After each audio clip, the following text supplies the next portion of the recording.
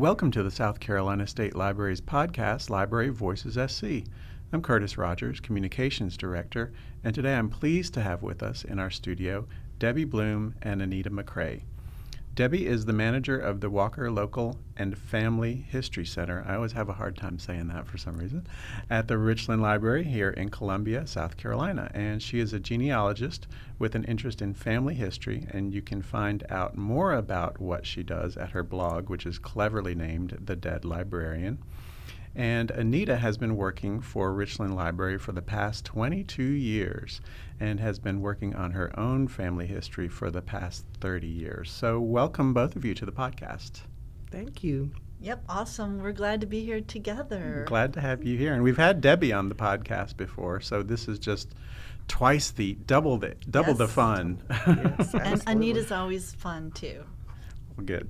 Okay, so today we are going to discuss DNA and genealogy, and it's also known as genetic genealogy. So can either one of you or both of you talk about kind of how this evolved surrounding DNA tests and how they relate to genealogical research? Well, I said I wanted to start because I don't know a whole lot about DNA, and I want to get my 2 bits in before Anita gets there. So I always describe to people that DNA it's just another tool. It's like a census record, it's like a death certificate, it's another tool. And when I say another tool, I mean a research tool. So once you get your DNA, it's not going to give you all the answers, but you have to do further research to connect your pieces, just like you would with a census record. I'll leave the evolution of DNA to Anita. She's better at that than I am. Well, in the year 2000, the first DNA tests were started at Family Tree DNA, and then Brian Sykes at Oxford Ancestors. And the only 2 tests that they had then were the Y DNA test, which is father's line only, and the mitochondrial DNA test, which anyone can take. You inherit mitochondrial DNA from your mother, but only a daughter can pass it forward. Okay, So I'm already confused, but okay. go ahead. All right. And then in 2007, 23andMe had their commercial test, which was autosomal, which that's the DNA test that most people are familiar with, the one you take that gives you all of your genetic relatives and matches. Only if they've tested. And it will not go find them if they have not tested. Right. Yeah. Now, this is a learning thing for me also. Okay. So if you don't mind if I ask you a question. Not at all. So it's my understanding that autosomal will go like 4 or 5 generations. I say you can trust it pretty well to the 4th great-grandparents. But if you do after the that, Y, then it goes farther back? The Y goes farther back. It's a slow mutating I don't know. Well, just the gene. The gene is a slow gene mutating. Itself. Okay. So you can get pretty good results of a surname line or a father to son line, especially if there's been an adoption or an unexpected event in the line. It will direct you toward people with a certain surname that you could look at. And that's probably a good segue to remind people that any research in genealogy, you have to be prepared to find things that maybe you weren't expecting to find. And with DNA, that's doubly important yes. because you can get some upsetting results that you are not expecting. Because, the old saying is people lie, but DNA doesn't. That's right. And we've seen unless, a of lot course, of they mix up your batch at the unless you're the only way it can be wrong if it says parent-child is if your parent has an identical twin. Your parent's identical twin will show up as your parent. Okay, that's interesting. But that's the only time that it will be wrong. So let's go back to the companies. What there's Ancestry, 23andMe, MyHeritage, which is more of an international company, and they're up to 2.5 million people now. Okay. So if you have ancestry outside the United States, that is a very good one to look at. Okay. I think they're based in Israel.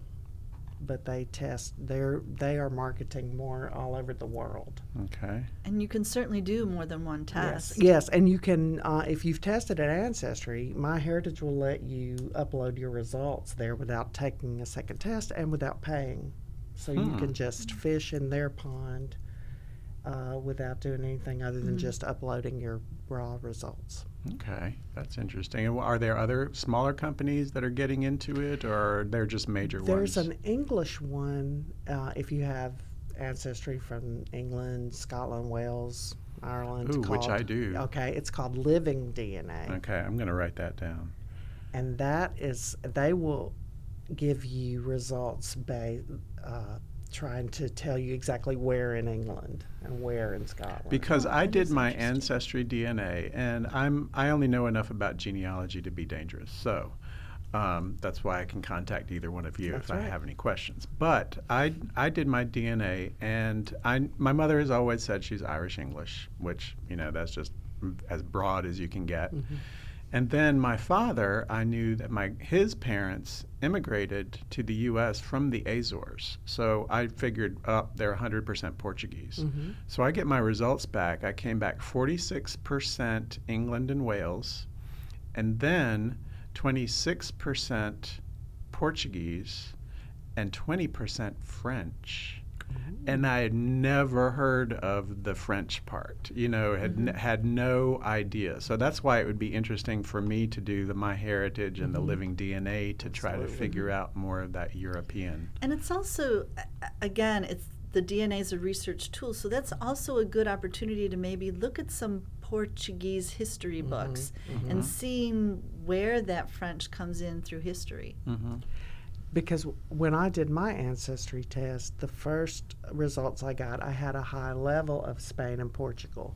But because ethnicity is such a moving part, so the more people that test, the bigger that reference population becomes, and it changes. So what you got when you first took it will change over time, and they've just recently updated, and I've lost all my Spain and Portugal, but I believe that looking at history, it was probably the Ireland, because I do have a high Irish, so I'm thinking that it's probably Spanish people who all those Spanish, that Ireland. Spanish Armada went along the coast of Ireland, and they landed there, and they Well, I learned with the population. I learned about that on that British TV show Shetland. Mm-hmm. Oh yeah, because his last name is very Spanish sounding, and evidently that was how that Spanish surname came in.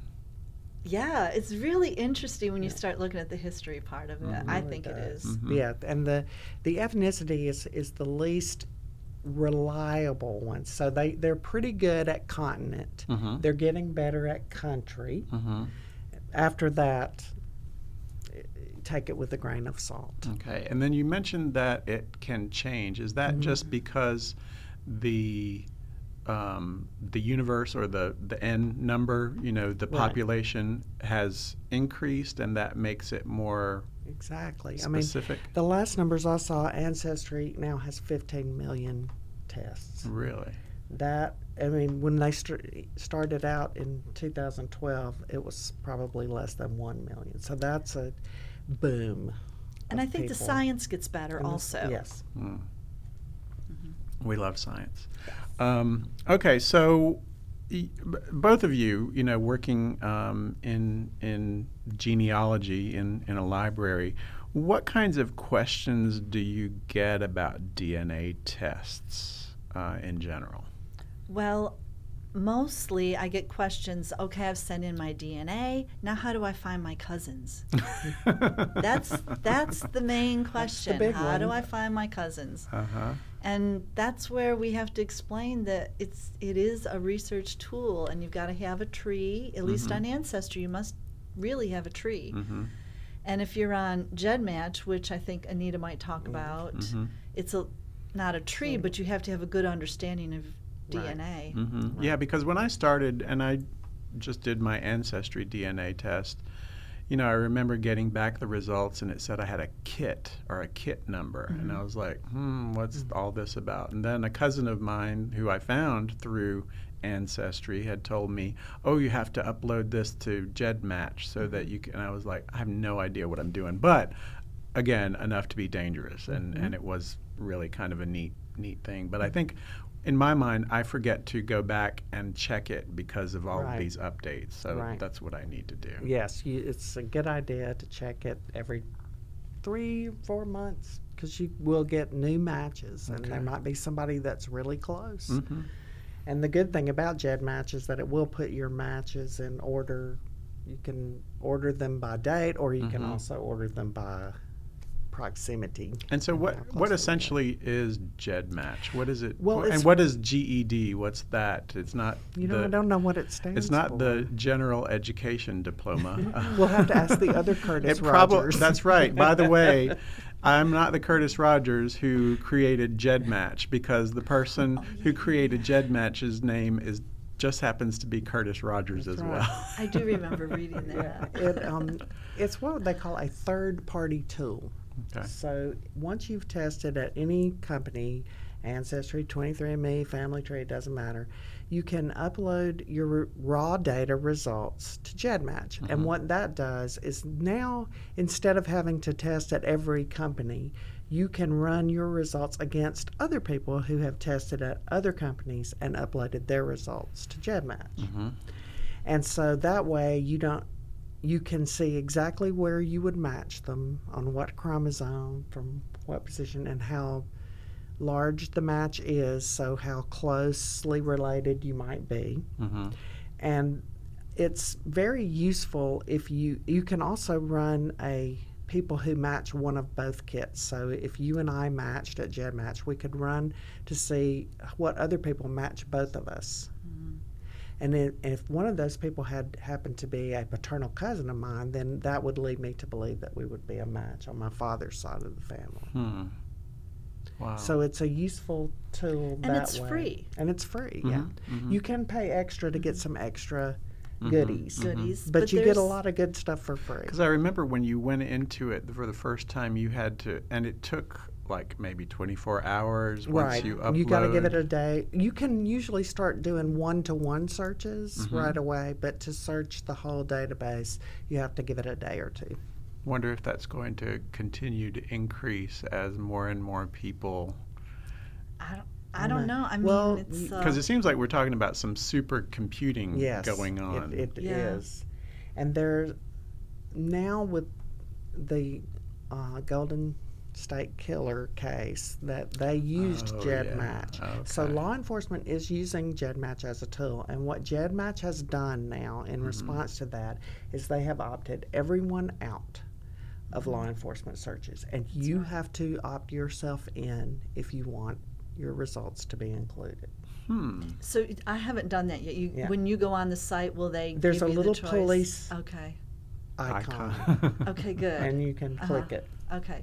And they just opted everybody out. They just opted everybody out. That's now, interesting. Family Tree DNA, you have to opt yourself out. You have the option to do that, but they have opted everyone in, and you have to go in and opt yourself out. So even with GEDmatch, is it still a good idea if you want to increase the focus of your results to still do, if you already have done Ancestry, would you still do 23andMe and then still do a few of the others, or does GEDmatch kind of take the place of having to do all the others? I believe it does, because then you can run your results against people who and GEDmatch now even takes tests that I've never even heard of. So, people who've tested at really small companies or up-and-coming companies.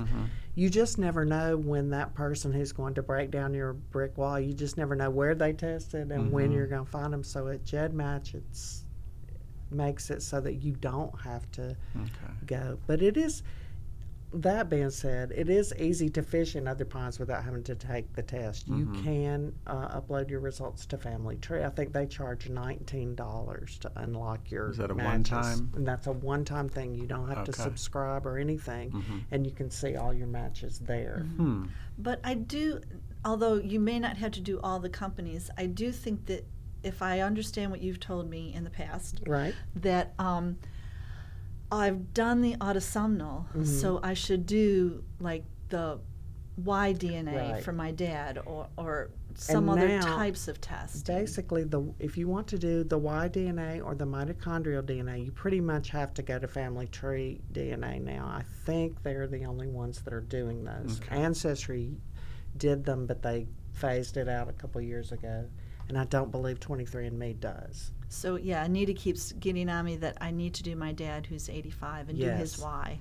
Do his Y. I've done his autosomal, but I need to do his Do Y. the Y. And the Y, again, let me just reiterate for everyone, that is going to be, it has to be a straight male line. So it's the male, his father, his father, his father, his father. You can't have a daughter in there anywhere.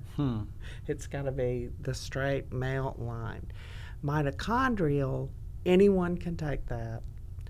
It can be a son. Will give you the mother's mitochondrial, but his children will not have that. The mitochondrial line ends with him because his children will have their mother's mitochondrial DNA.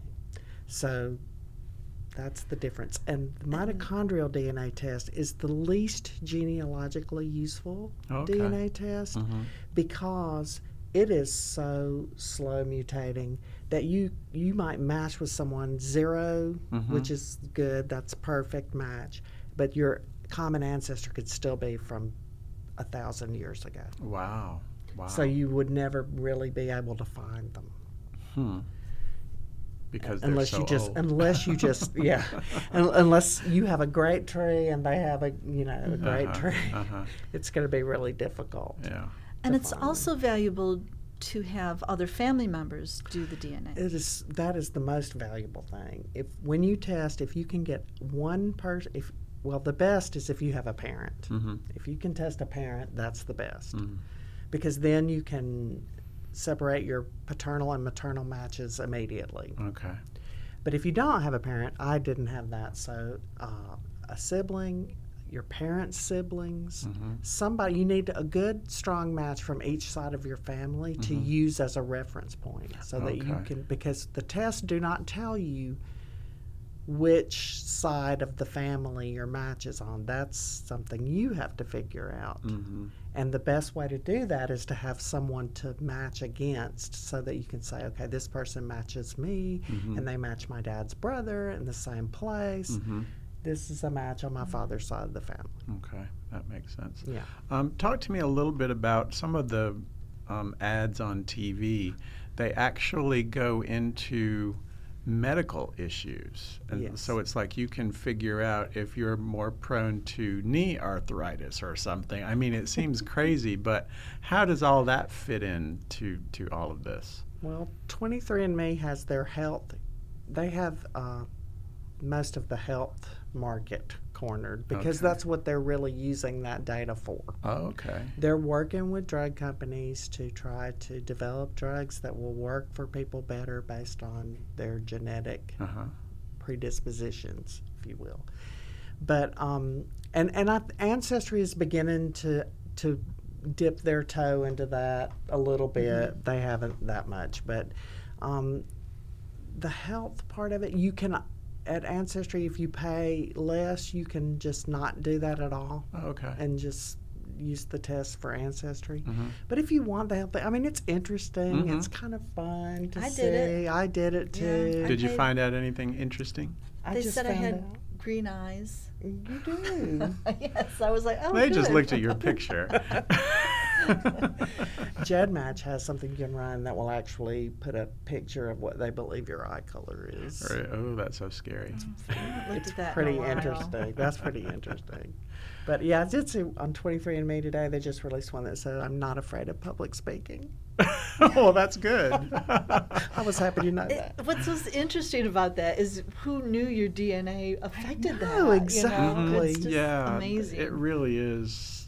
I mean, it's so sci-fi. You know, you start thinking when you're talking about using, like 23andMe, using the DNA for health information and for drug companies, and you think, ooh, that, sounds like we're trying to make a more perfect human being or something. Well, there's always good and bad Yes. to any of those technological advances. Absolutely. So one of the other questions that I wanted to ask was how can social media play a role in genetic genealogy? I mean, we both belong to the Irish genealogy page. That's a lot of fun, isn't it? There's a lot of Facebook groups. And, there's a lot going on there. Mm-hmm. Are there any? It seems like there would be too many. Because I'm a member of some of the Portuguese genealogy that specifically are relating to the Azores. But I think there's 3 different ones that I'm a part of.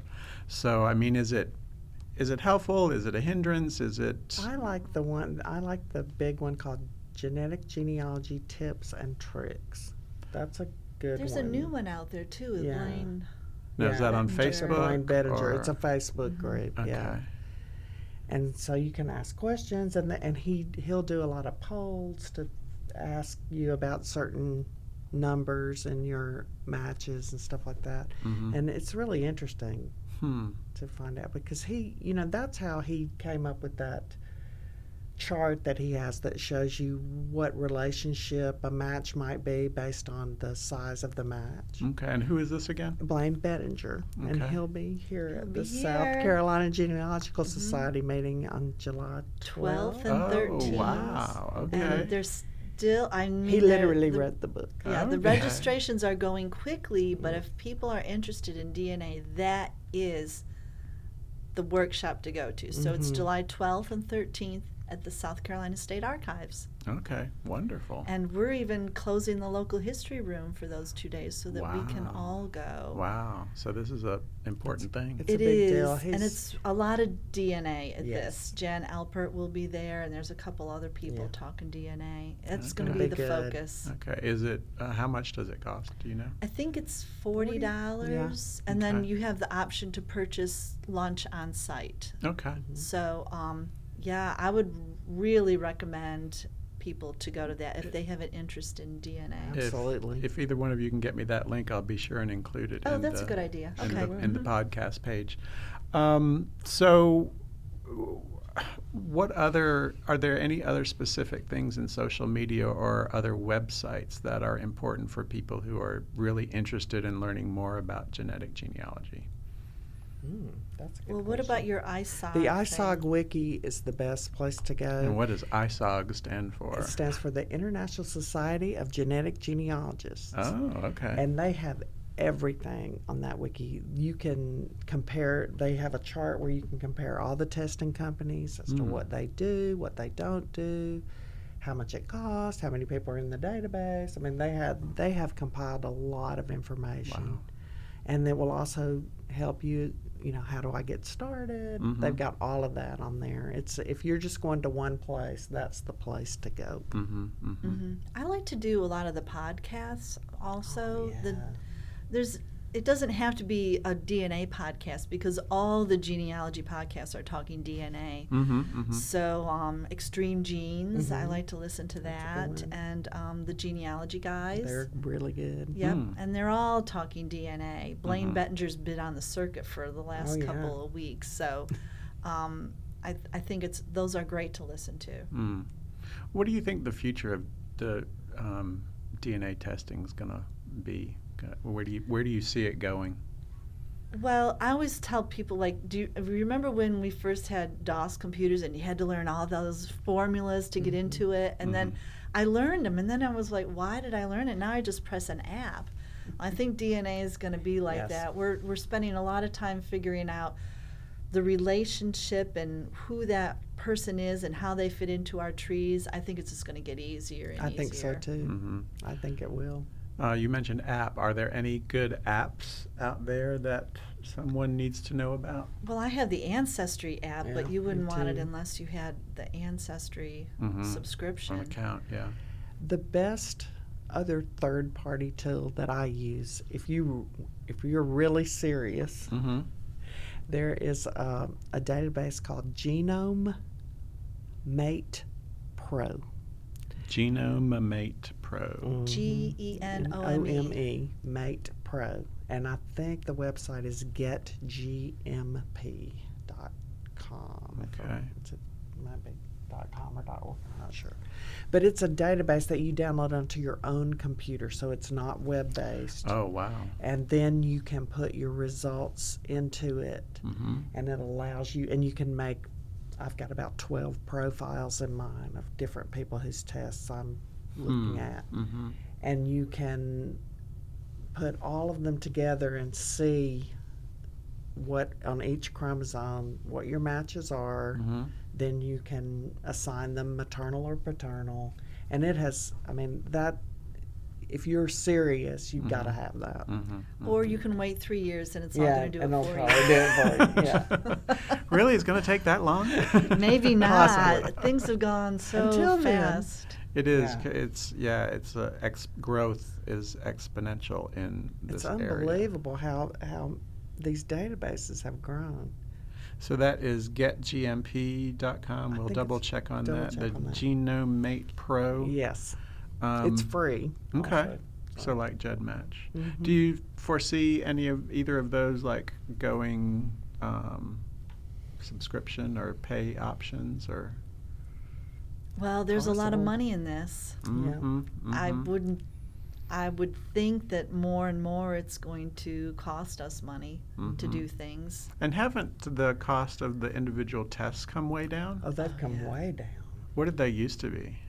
I don't know, but there's a new test out that they say it can analyze old envelopes that have been licked. Yes. And they're talking No. that test is going to cost $1,000 is what No I last heard. way. And Which I'm I like, think used to be. and I've got all kinds of letters from my great-grandfather, and I'm like, oh, well, if I wait 5 years, I'll bet you anything that's going to be affordable. I think it will be. Yeah. That's crazy. I think you will be able to do artifacts before too long. Huh. And that even, when you think about it, if like family scrapbook, sometimes they have clippings of hair. Yes, that's right. They sure if there's a do. root attached. Huh. Yeah, That's really it's only interesting. going to get more interesting and more invasive. Yes. But you have to kind of be willing to participate. So for the most part, two last questions I'd like to ask each of you as we kind of wrap up. What's been a few of the real interesting things you have found out personally doing DNA testing? Well, I solved a brick wall with mine. My great-grandmother came from Ireland, and she used fake names, and I couldn't exactly figure things out, and she never... I'd like to learn about that story. I know. Yeah, I know, me too. And she never really told the truth about anything, and I just couldn't get anywhere with it. And then we had a big DNA hit, and now I've been to Ireland. I've met my family over there. Wow. It was crazy, and I never would have happened without DNA, ever.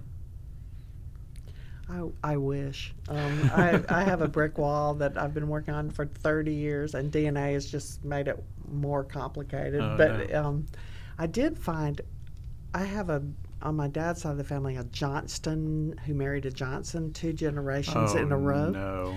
And so I don't know if they're related to each other or anything, but I knew that my great-great-grandfather had brothers that I didn't know about, and I was able to find one of them named John Johnston, who left Alabama and moved to Mississippi, and I wouldn't have been able to find him except for DNA. So I was excited to be able to put a name to one of his brothers and to add all of those more Johnstons. Anita to my might be tree. her own grandma.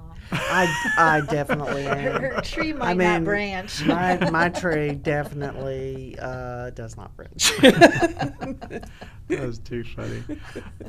Anything else we should know about DNA testing and genetic genealogy? Well, the one last thing I would like to say is please be mindful that when you take a DNA test, you may get results that could possibly be upsetting. shocking, upsetting. Your parents could not be who you thought. Your siblings might only be your half siblings. Your grandparents could not be. So you have to keep that in mind before you test, that how you might handle something like that, or how you might handle uncovering a family secret that doesn't really have to do with you but might affect someone else.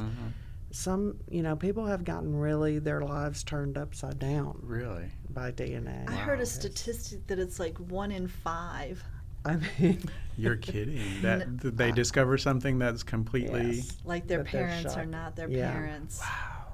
That's, I don't know. It sounds 20% sounds really high to me. It sounds so high to me, but the 1960s were kind of, Yes. Yeah. But and you will. I've had several adoptees contact me. Yes, I have too. Yeah, so you will hear from people who might not necessarily be close relatives, but could be. It has really solved a lot of adoption problems. Absolutely. Wow. Yeah, because you think of closed adoptions or sealed adoption, and you think of someone who is over the age of 18 and they want to, delve in more. And I believe that DNA testing is going to have an effect on legislation in this area because it's very hard to protect someone's privacy when DNA tests are out there and you really, the records may be sealed, but the DNA is going to lead someone right to a birth parent, whether they want to be led to or not. Right. Interesting. So I think some states are beginning to open up those birth certificates and to look at that. And if they've been sealed, they can submit the glue for. Hopefully. That's right. Well, you've given us a lot to think about. I've learned a tremendous amount about genetic genealogy. So thank you both for being with us today. Thank you for having us. You're welcome. And thank you to our listeners. You can find Library Voices SC on Podbean, Stitcher, and TuneIn Radio, or add us on your favorite podcast app. Our podcast website address is libraryvoices.podbean.com. We love hearing from our listeners, so please send us your comments and suggestions for future topics. Library Voices SC is the official podcast of the South Carolina State Library. Until next time, this is Curtis Rogers. Thanks for listening.